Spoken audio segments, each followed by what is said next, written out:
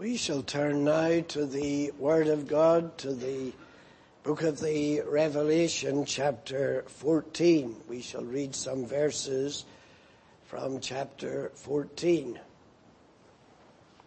Revelation chapter 14, reading from verse 6. And I saw another angel fly in the midst of heaven, having the everlasting gospel to preach unto them that dwell in the earth, and to every nation and kindred and tongue and people, saying with a loud voice, Fear God, and give glory to him, for the hour of his judgment is come, and worship him that made heaven and earth and the sea and the fountains of waters. And there followed another angel, saying, Babylon is fallen, that great city, because she made all nations drink of the wine of the wrath of her fornication. And the third angel followed them, saying with a loud voice, If any man worship the beast and his image, and receive his mark in his forehead or in his hand, the same shall drink of the wine of the wrath of God, which is poured out without mixture into the cup of his indignation. And he shall be tormented with fire and brimstone in the presence of the holy angels and in the presence of the Lamb.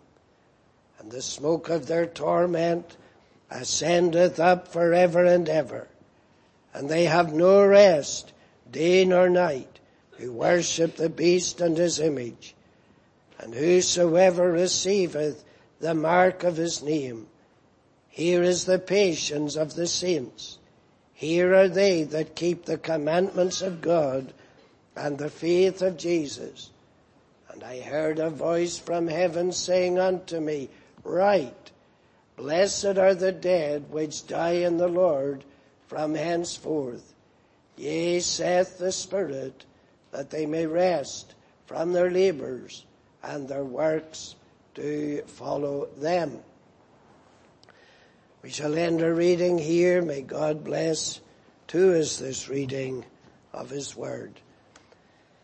We come to particularly consider as enabled the record of John regarding these three angels. The angel mentioned in verse 6, and then the second angel in verse 8, and then the third angel in verse 9. Now they are all connected while they are each one delivering their own particular message.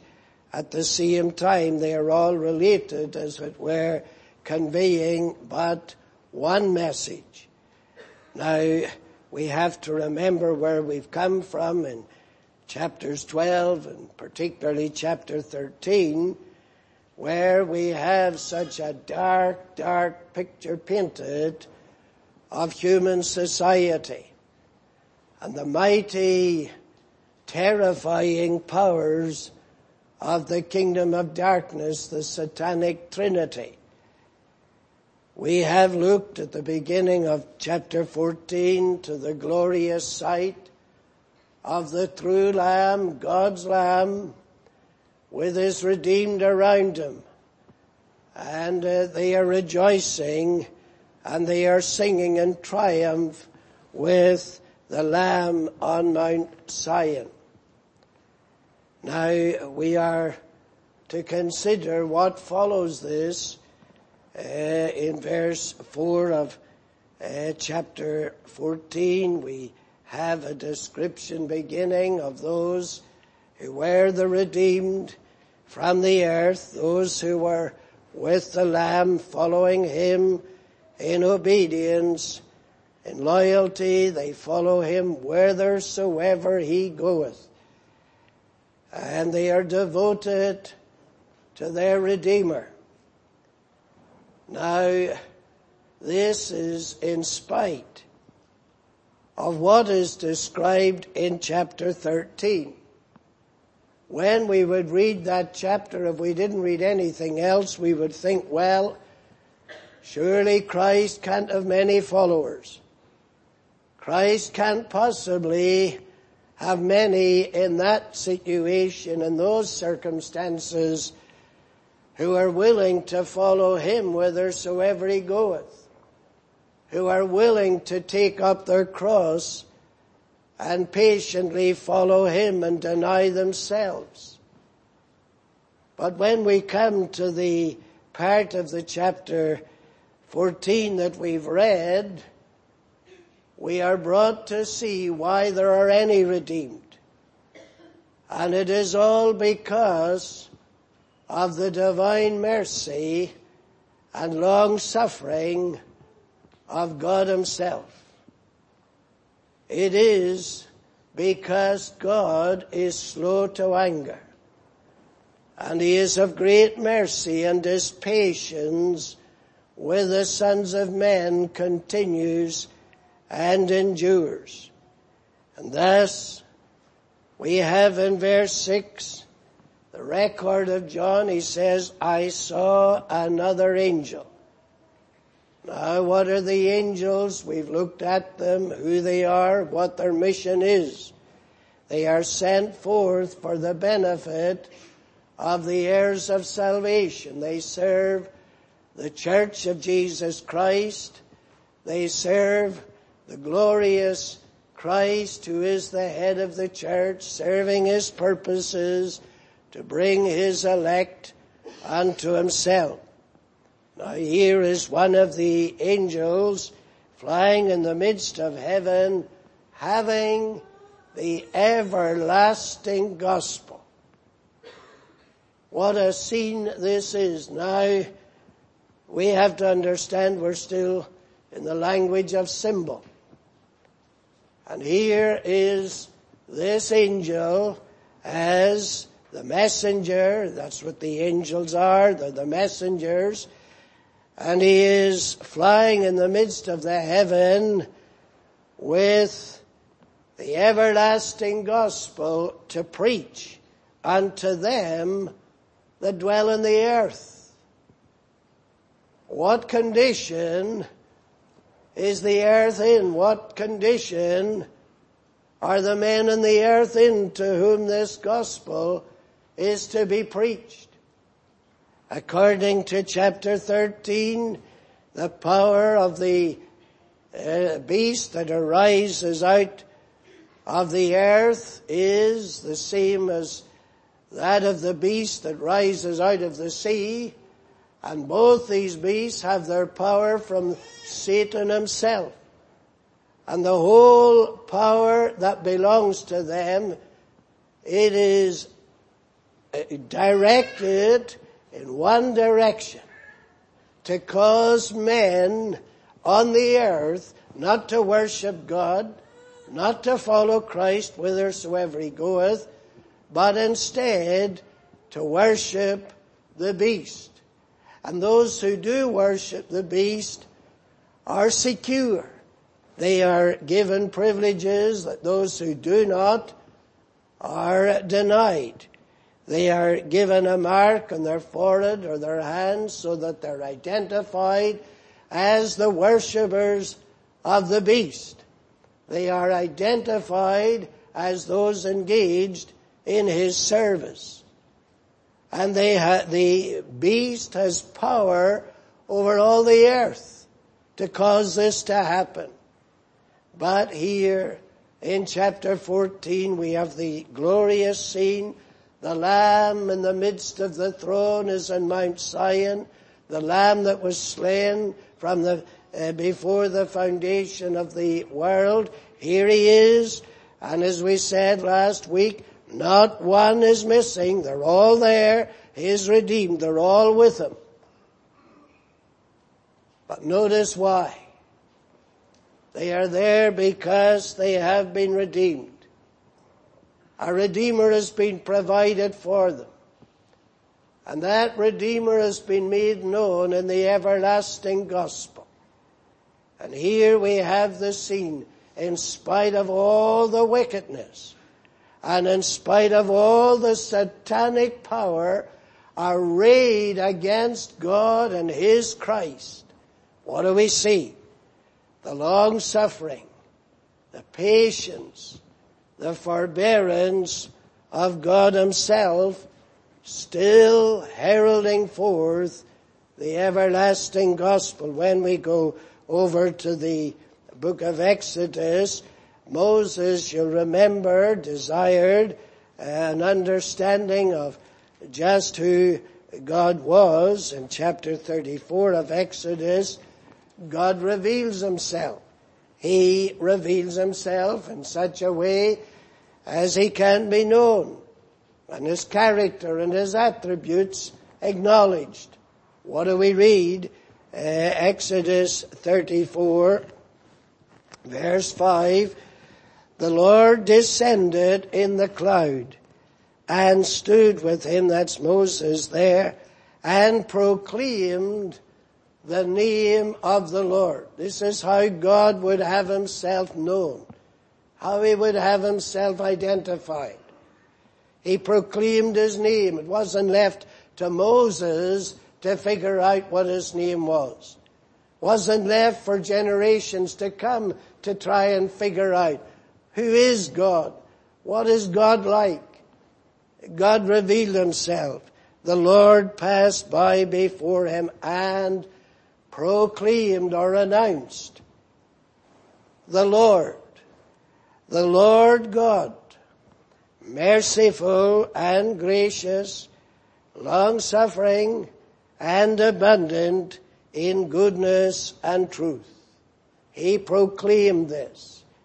Then he goes on, keeping mercy for thousands, forgiving iniquity. I am a forgiving God.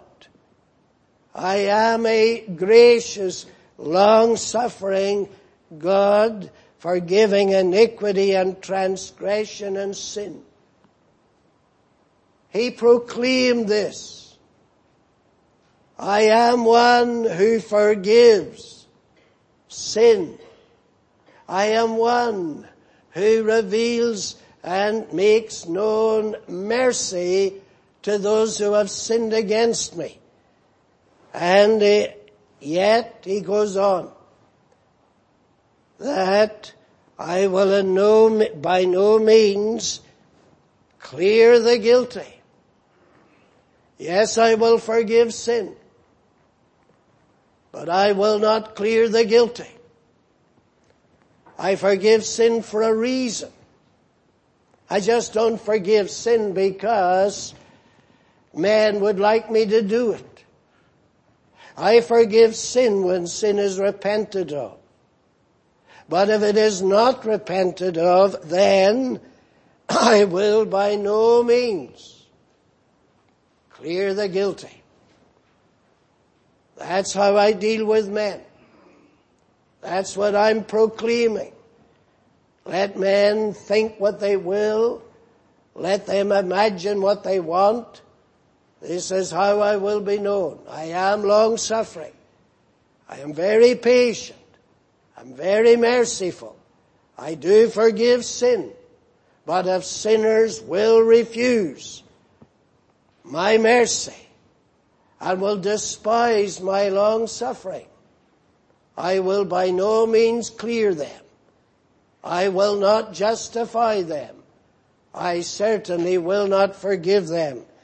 But he goes on, visiting the iniquity of the fathers upon the children. Fathers, are you listening? Visiting the iniquities, or the iniquity of the fathers upon the children, and upon the children's children, and to the third, and to the fourth generation. What was the reaction of Moses? Moses made haste. Moses made haste in the presence of such a glorious being. Moses made haste and bowed his head toward the earth and worshiped. He didn't complain. He didn't seek any explanation. He hasted because of what God proclaimed. And he bowed in worship before this great God, who is a just God and a holy God. But he is a merciful God and a gracious God, and he does forgive sins. But if no forgiveness is sought, then God will not clear the guilty, and he will visit not only their iniquities upon themselves, but even upon generations rising. I sometimes wish that the church would pay more attention to these solemn realities. This is not a God to be trifled with.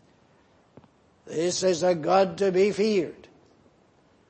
And Moses knew that, and he made haste to get on his face before God. Now you can go through the Psalms here and there, and you can see, we often sing it at the communion time, the Psalm 103, how long-suffering God is.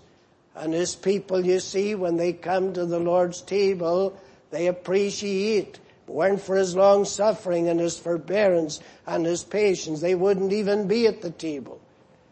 This is the characteristic of the glorious God, who in the midst of all this satanic darkness and satanic activity is sending out his glorious gospel. Now, we might just consider something of this gospel. Remember what Paul said when he was writing to the Romans. I am not ashamed of the gospel of Jesus Christ, because it is the power of God unto salvation. It is God's power to save men. Now, look at the origin of this gospel. I saw another angel fly in the midst of heaven, having the everlasting gospel to preach to them that dwell in the earth. Right away you see what the mind of heaven is. What is being revealed here? The gospel is to be preached. It's to be preached. It is a gospel that is not to be hidden. It is a gospel that is to be proclaimed. But where does it originate? Does it originate with the angels? Does it originate with men? This gospel has its origin in heaven. Now that then should make us appreciate what a glorious gospel it is. It doesn't arise in the minds of men. It isn't the result of a conference by the world's intellects. It has its origin in heaven. And it is God who gives it. And it is God who sends this angel with it. Therefore, there's nothing earthly about it. That's what we need to remember in this day of ours. The gospel has nothing earthly about it. It is heavenly. Its origin is in heaven. Its roots are in the heart and the mind of God. And men think today they are clever enough to take the gospel and edit it, or manipulate it or redefine it or whatever. The gospel that Paul preached, what did he say of it when he was writing to the Galatians? And he is confirming his apostleship and his right to preach the glorious gospel in chapter 1 of Galatians, when he says, "Cursed is anyone who preaches any other gospel, even if it's an angel." He says in verse 11 of Galatians 1, "I certify you, brethren, that the gospel which was preached of me is not after man." Little wonder it's rejected. Little wonder the natural man doesn't want it, because it is not after man. "For I neither received it of man, neither was I taught, but by the revelation of Jesus Christ." Paul was making it very clear. The gospel that I preach, it has a heavenly origin. And that's why no reason to be ashamed of it, but put all his confidence in it. But you will see something else. It is a royal and authoritative gospel. Where did it come from? Well, we go back to the opening of this part of the revelation after the message to the 7 churches, each of the 7 messages. What is our minds, where our minds directed to? Chapter 4, verse 1, "Come up hither, and I will show thee things which must be hereafter. And immediately I was in the Spirit, and behold a throne." And from then on, everything we see is controlled from that throne. It is the throne of the Lamb, but it is the throne of eternal glory.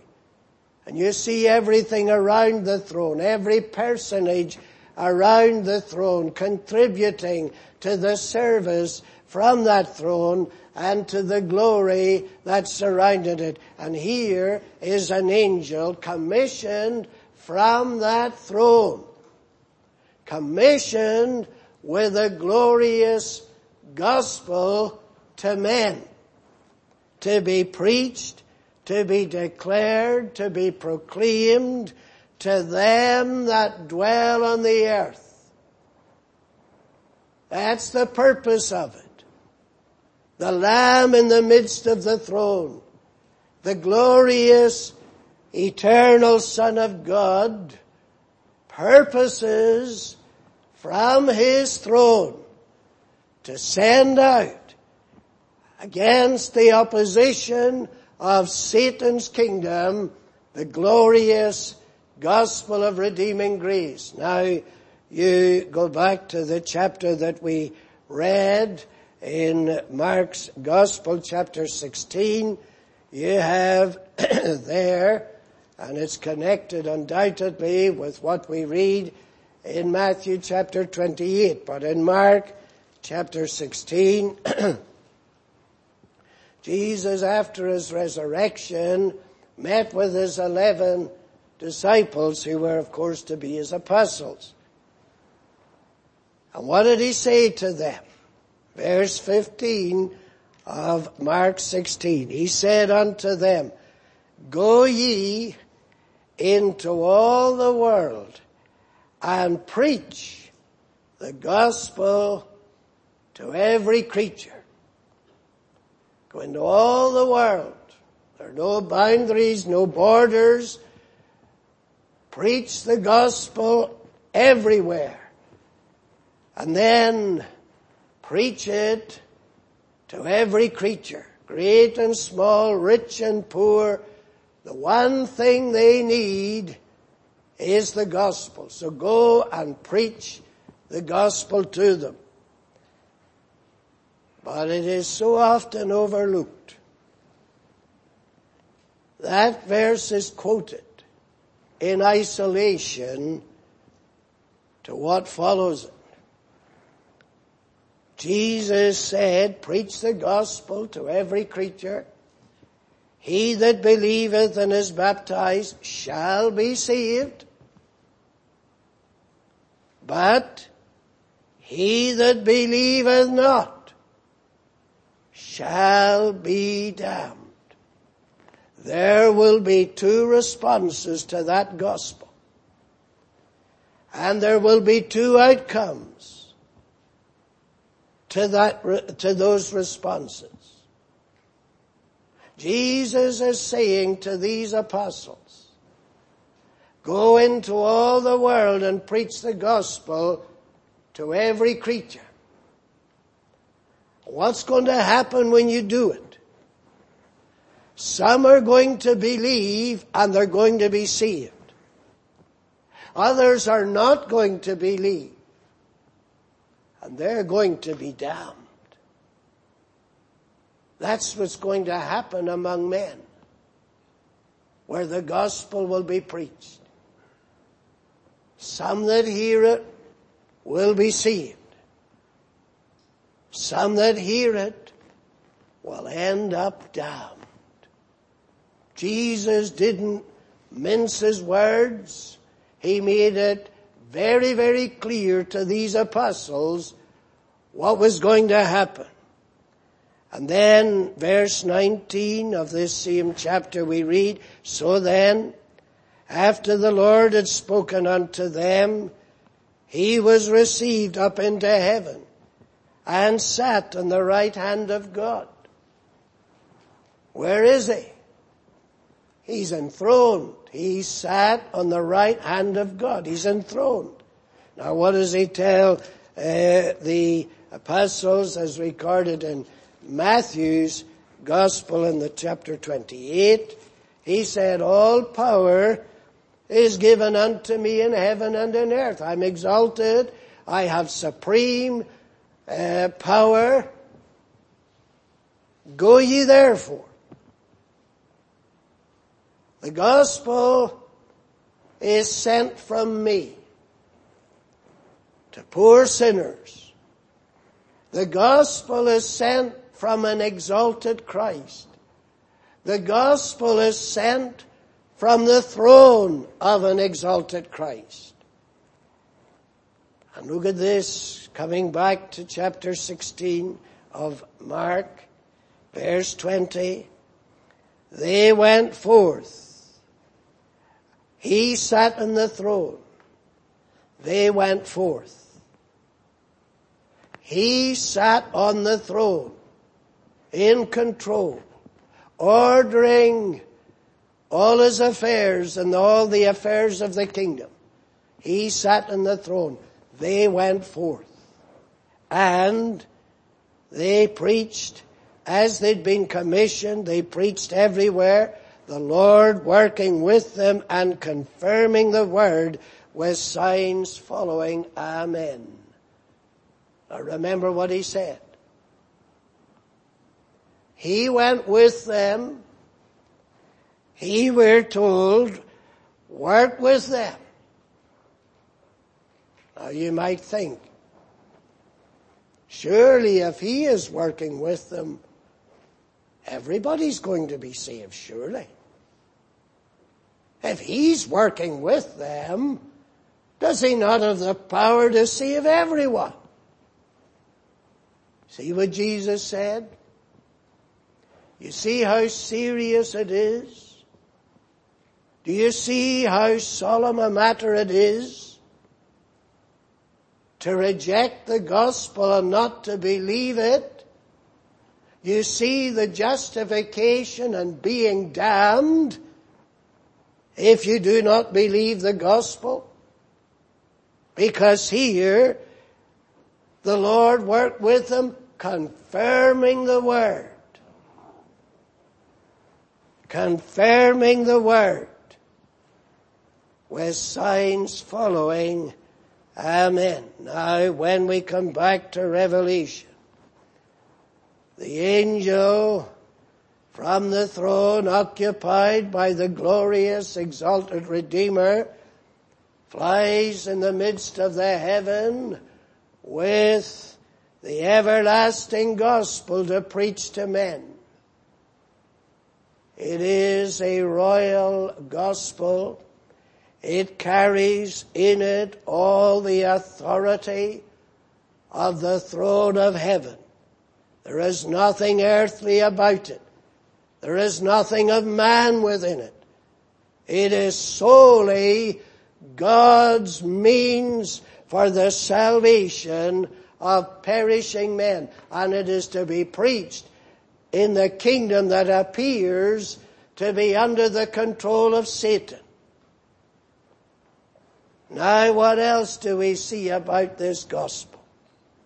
It is a royal and authoritative gospel to be declared to men everywhere. And you see the apostles going out to do that. They went preaching everywhere. Now, what did they think they were doing? What did they imagine was the mission they were on? You go with me back to what Paul writes to the Corinthians in the second epistle that he writes to them. Chapter 5 of 2 Corinthians, verse 19, to wit, verse 18 to get the connection. All things are of God, who hath reconciled us to himself by Jesus Christ, and hath given to us the ministry of reconciliation. What's the gospel all about? The reconciling of sinners to a holy God, and the reconciling of a holy God to wretched sinners. And when they are reconciled, what do? They follow the Lamb whithersoever he goeth. They serve in obedience. Now Paul goes on, verse 19. To wit, that God was in Christ reconciling the world unto himself, not imputing their trespasses unto them, and hath committed unto us the word of reconciliation. Now then, in the light of this, we are ambassadors for Christ, because the word of reconciliation wasn't made up by us.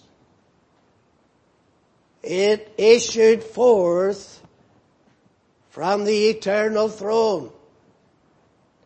It came from the exalted Christ himself. And we are the ambassadors from that throne.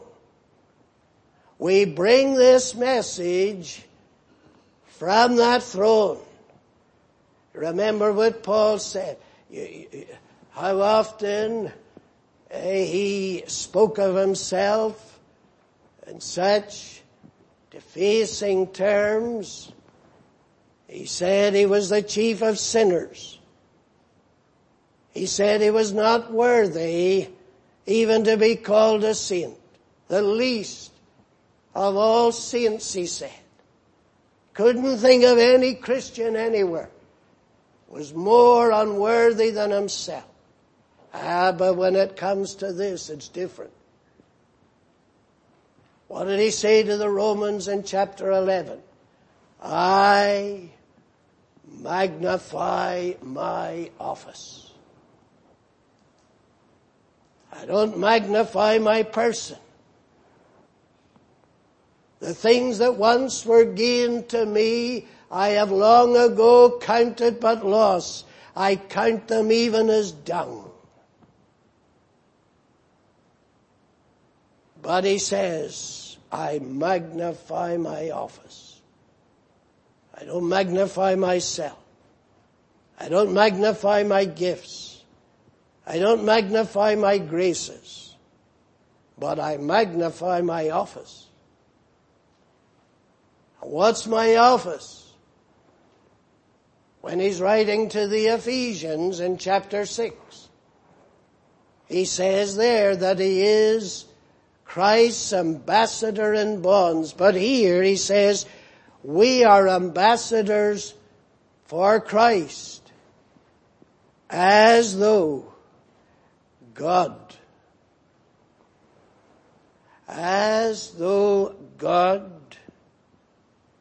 did beseech you by us. Now, what do you think God would speak like if he really determines the salvation of sinners, and he is so determined to save sinners that he commissions men, officially appointing them to be ambassadors to go and represent him and bring the gospel of reconciliation to sinners? Do you think that then, since they're speaking as the ambassadors in God's name, be ye reconciled to God, that they stand up with their arms folded and they look very serious and they say, you know, it would be very nice if you would come to Christ. It would just be wonderful if you would accept the offer of salvation. They are ambassadors to plead in God's name as God's voice. And God is in deadly earnest. He is in deadly earnest. He is serious about men's souls. He is serious about the salvation of perishing men. How many must be misrepresenting God in the pathetic way that they speak to sinners on their way to a lost eternity? How many sit today all over the place, nice religious services, with no idea that they are on the brink of eternity and they are on the brink of being lost forever without Christ? Paul says, we are ambassadors as though God did beseech you. What's Paul saying? God beseeches sinners as though God beseeches you by us. God beseeches. And I have heard men stand in pulpits, supposed to be evangelical, supposed to be evangelistic in their ministry. Well, there's very little beseeching. And yet they claim they're representing God. And God is beseeching. And the angel flies through the midst of heaven with the everlasting gospel to preach to men and the earth. The beast out of the earth is preaching to them. The beast out of the earth is seeking to compel men to follow the beast and worship the beast out of the sea, and together to worship the dragon himself. But in the midst of it, God has his ambassadors to beseech men. Do not devote yourselves to this satanic worship and this satanic gospel, but turn to be reconciled unto God. Now, what else do we see about this gospel? It is a royal, authoritative gospel, but what does the Word tell us about it? It is to be preached to them that dwell on the earth, and to every nation and kindred and tongue and people. It is a universal gospel. There's only one gospel. There aren't several gospels.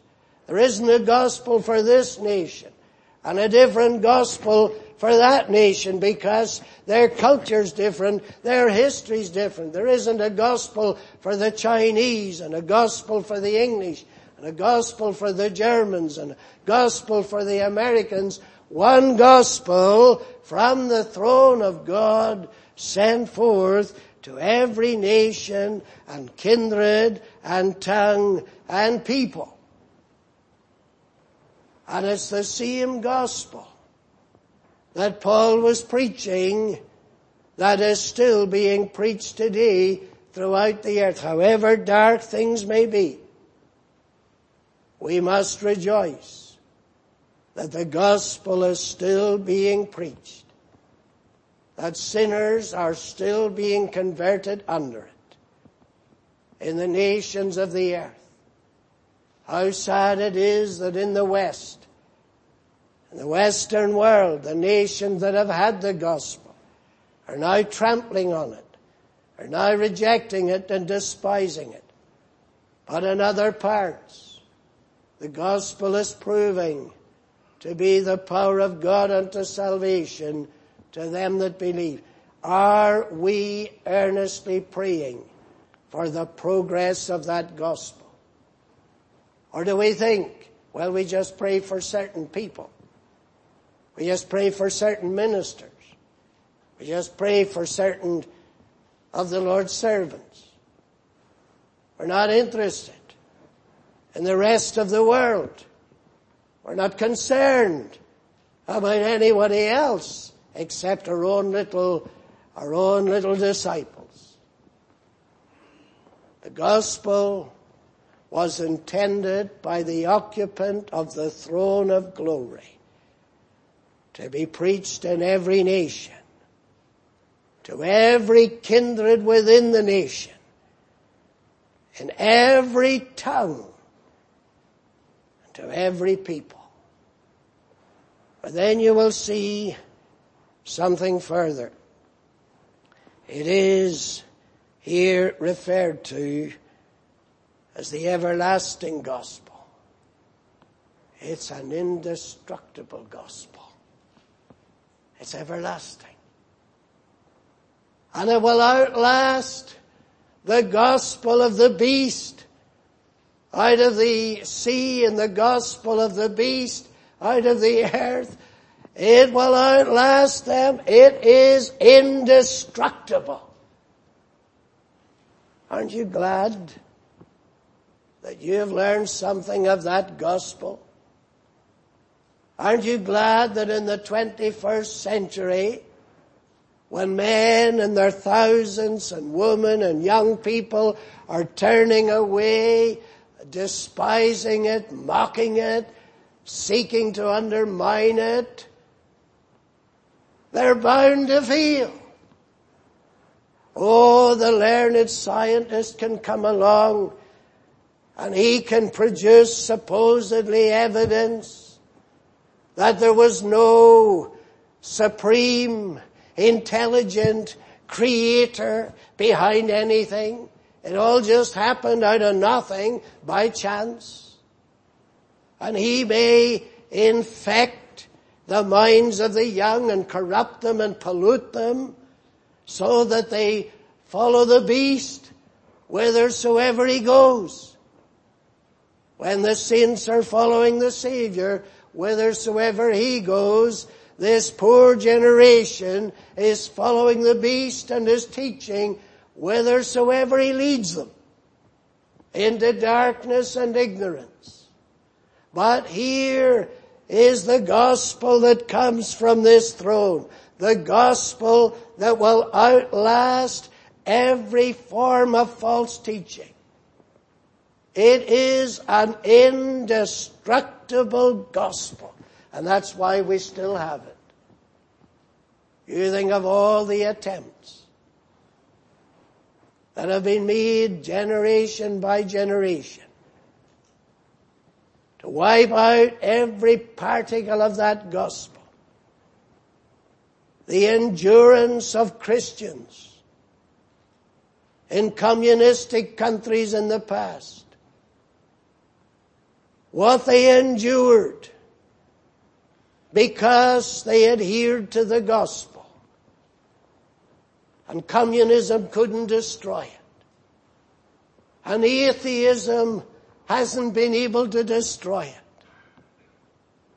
And Romanism hasn't been able to destroy it.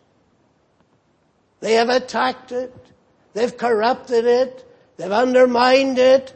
Yet the gospel still remains.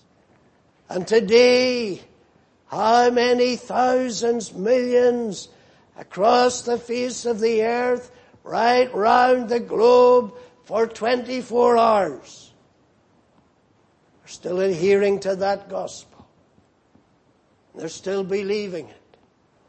And the angels are still rejoicing as poor sinners are brought to a saving knowledge of the one who is the very heart of the gospel, Christ himself. It is a glorious, indestructible gospel. But then, as we've already pointed out, it is a very divisive gospel. It brings division. Jesus told the disciples, some will believe it, and they will be saved. Others will not believe it, and they will be damned. What will it be for those under the gospel in this congregation? Because some will believe, and they'll be saved. Others will hear, but they will not believe. Does that mean, well, God will just leave them aside? They'll be the ones who'll suffer because they won't partake of the great blessings of the gospel. And they will lose out. No. They will be damned. They will be damned. Now what happens here? When the gospel is to be preached, the angel with the everlasting gospel to be preached, what does he say? Verse 7 of Revelation 14, saying with a loud voice, fear God and give glory to him, for the hour of his judgment is come. And worship him that made heaven and earth and sea and the fountains of waters. Every last member of the human race is going to one day, if they will not do it now, they are going to worship the Lamb in the midst of the throne.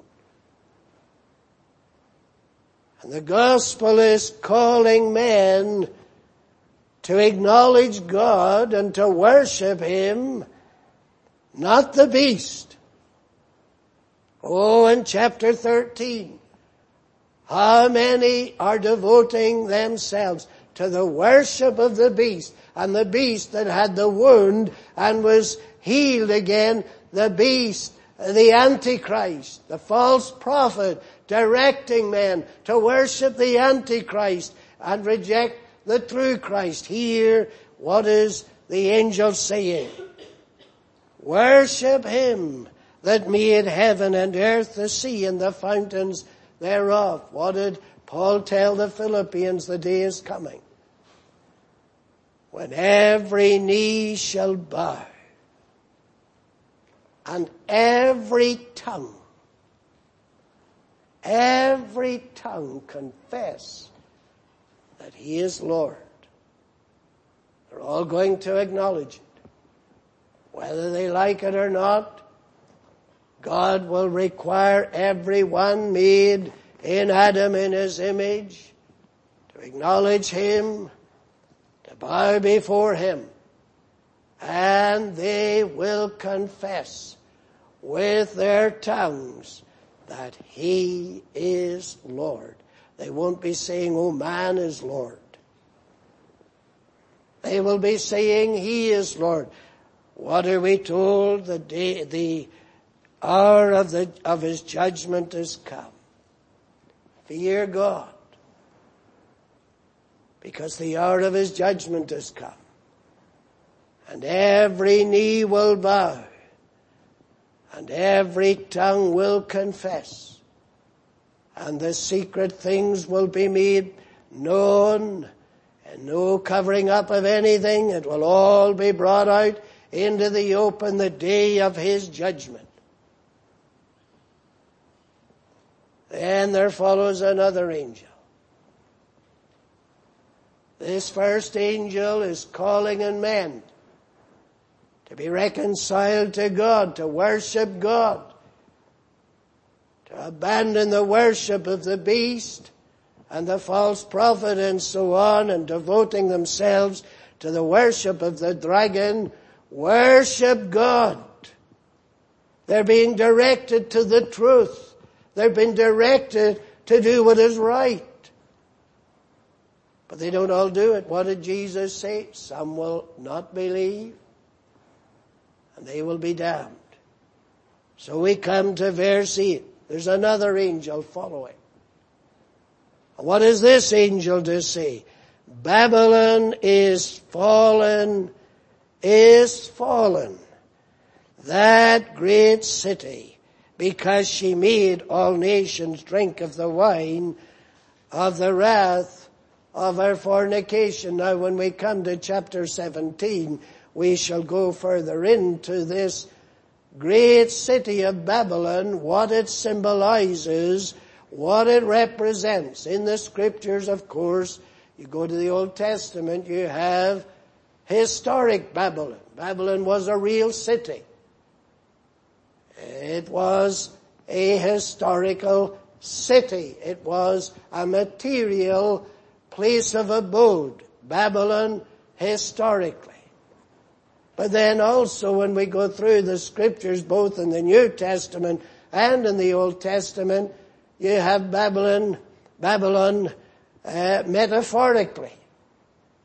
Not the real material Babylon, but Babylon represented in conditions that prevailed among men.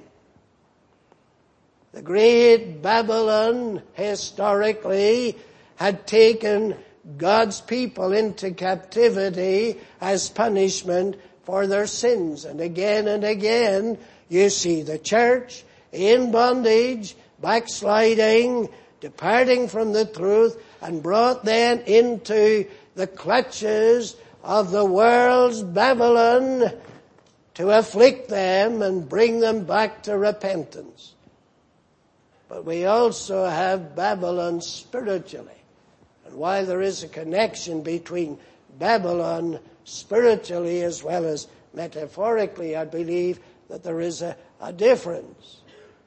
Because Babylon spiritually refers to the condition of the church when the ungodly world is no longer outside but is inside. Babylon in the Old Testament, you find the church in captivity. And the children of Judah are carried off, Daniel and his companions, they're carried off into Babylon. And there they suffer. There they're afflicted. Although God blessed them, He didn't forsake them. But when we come to Babylon spiritually, we find not the church in captivity in the world's Babylon, but Babylon has come into the church and captivated the church in that way. And that's what we will find happens here in the visions of John. That's what he's depicting. And then, of course, you have Babylon the Great, Mystery Babylon. Mystery Babylon. There's a mystery about this Babylon that John sees. There's a mystery about this Babylon. The mysterious way that Babylon has of taking men in the world into mental and spiritual bondage. And the angel, the second angel, is saying, Babylon is fallen. Oh, the Lamb, He's in the midst of Mount Zion. He's not falling, He's standing. But Babylon, that has done so much harm and damage, is now fallen. You go back in the Old Testament to Isaiah chapter 21 and to Jeremiah chapter 51, and you'll see the decrees of God against Babylon historically because of the treatment that had been meted out to God's ancient people. But here in Revelation, it is spiritual Babylon that falls. And then the third angel follows. Here is a solemn, solemn declaration from this third angel. Remember what we're talking about. The gospel that divides. The gospel that divides. The angel followed saying, if any man worship the beast and his image, and receive his mark in his forehead or in his hand, the same shall drink of the wine of the wrath of God, which is poured out without mixture into the cup of his indignation. Don't we pray sometimes to God that in his wrath He would remember mercy? Look at what we have here. This is wrath where there's no mercy. There's no mixture. It is, we are told, the wrath of God without mixture. It is pure, holy, divine, justified wrath. Not one particle of mercy. It's without mixture. And he that has the mark of the beast or his name, he's gone and worshipped the beast and rejected Christ and rejected the royal gospel from the throne. What will happen? They shall be tormented with fire and brimstone in the presence of the holy angels and in the presence of the Lamb. Now we are dealing with symbols. These are not the realities. These are the symbols. Well, if these symbols are as dreadful as this, what, my dear friend, do you think the reality will be? Tormented where? Tormented in the presence of the Lamb. Imagine an eternity of that.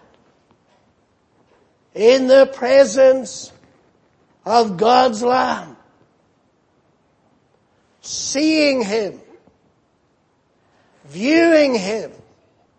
The Lamb of God that taketh away the sin of the world.